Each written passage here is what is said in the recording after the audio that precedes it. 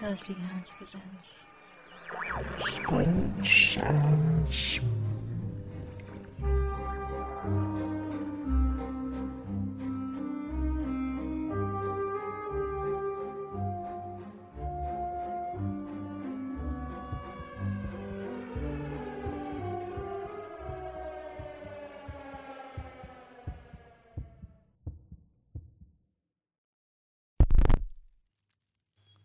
Another story that leads nowhere.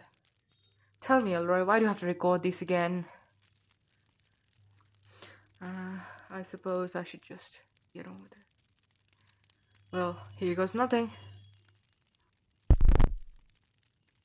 Recording 5. What do I call this? Stalker? My dog has a stalker? My dog has a stalker. Okay. Recording 5. My dog has a stalker. Presented to the archives, September 2020.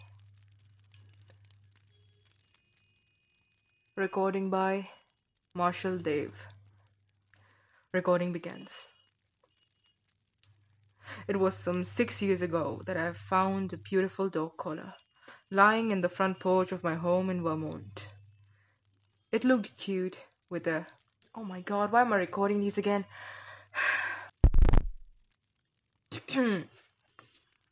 Recording 5. My dog has a stalker. Recording by Marshall Dave. Recording begins. It was some 6 years ago that I found a beautiful dog collar lying in the front porch of my house in Vermont.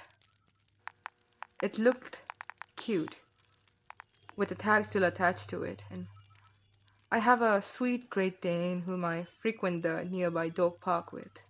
Everyone around knows him and loves him, and so I wasn't alarmed at the sight of this. I chuckled at the thought of some kid leaving it here and promptly picked it up and used it, though I've never really found out who left it here. A few years later, in August of 2017, I found a bag of my dog's favorite treats just sitting there on the chair on my front porch. Again, I didn't question it, just thought it was someone being nice. But it continued, and in the following weeks there was a lamb chop toy, and then a dog cookie that you can find in any store, and then again a small bag of dog feed. Now this time around, in the end of 2018, the food Ogden, my dog, ate was awfully specific and pricey, so even a small bag of it was concerning that someone knew about it and left it here. So I began asking around if someone had the same happen to them, and if they knew who had been kindly leaving these things for Ogden, but nothing, and no one had any idea of anything remotely similar happen.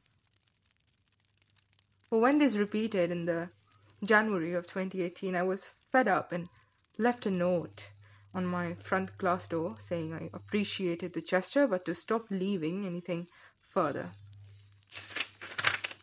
And I went to install a camera in my front patio to see the supposed stalker my dog had.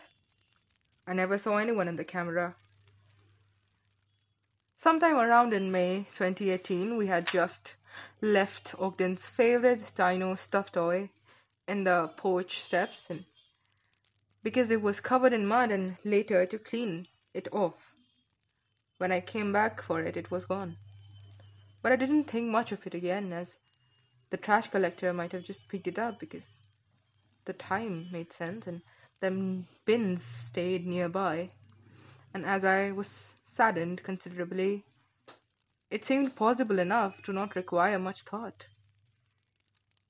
The following October, I was to move in with my then fiance, who lived about 50 minutes away, and we slowly had started packing up and concentrated at that. I always thought these small incidents would be one of those odd encounters I'd tell to my neighbors as small talk, until about an hour ago. I had just come home from my third shift. I work late. It was about 3:25 p.m. and as I let Ogden and my husband's dog Sherry out, that I noticed in the living room on the sofa lay Ogden's favorite dinosaur toy we thought we'd lost. I hurried to it and checked it up. It seemed to have been washed and was worn out, and I knew that it was the one because of the bite marks and the small stitches I had to keep adding to keep it intact. After a few minutes, when it dawned on me that someone had to break into the apartment, climb in from the fence, a 5 feet fence, to get inside the house and keep it, I hurried out and phoned the police as soon as possible. They just came and took my report of a break-in. They didn't pay heed to the supposed stalker. But I am positively scared now. Nobody knows my address. That has changed. It's not listed anywhere. Two of my co-workers do, only because they are my friends, and it seems odd somebody would follow me this far. My dog has a stalker and I don't know what to do. Recording ends.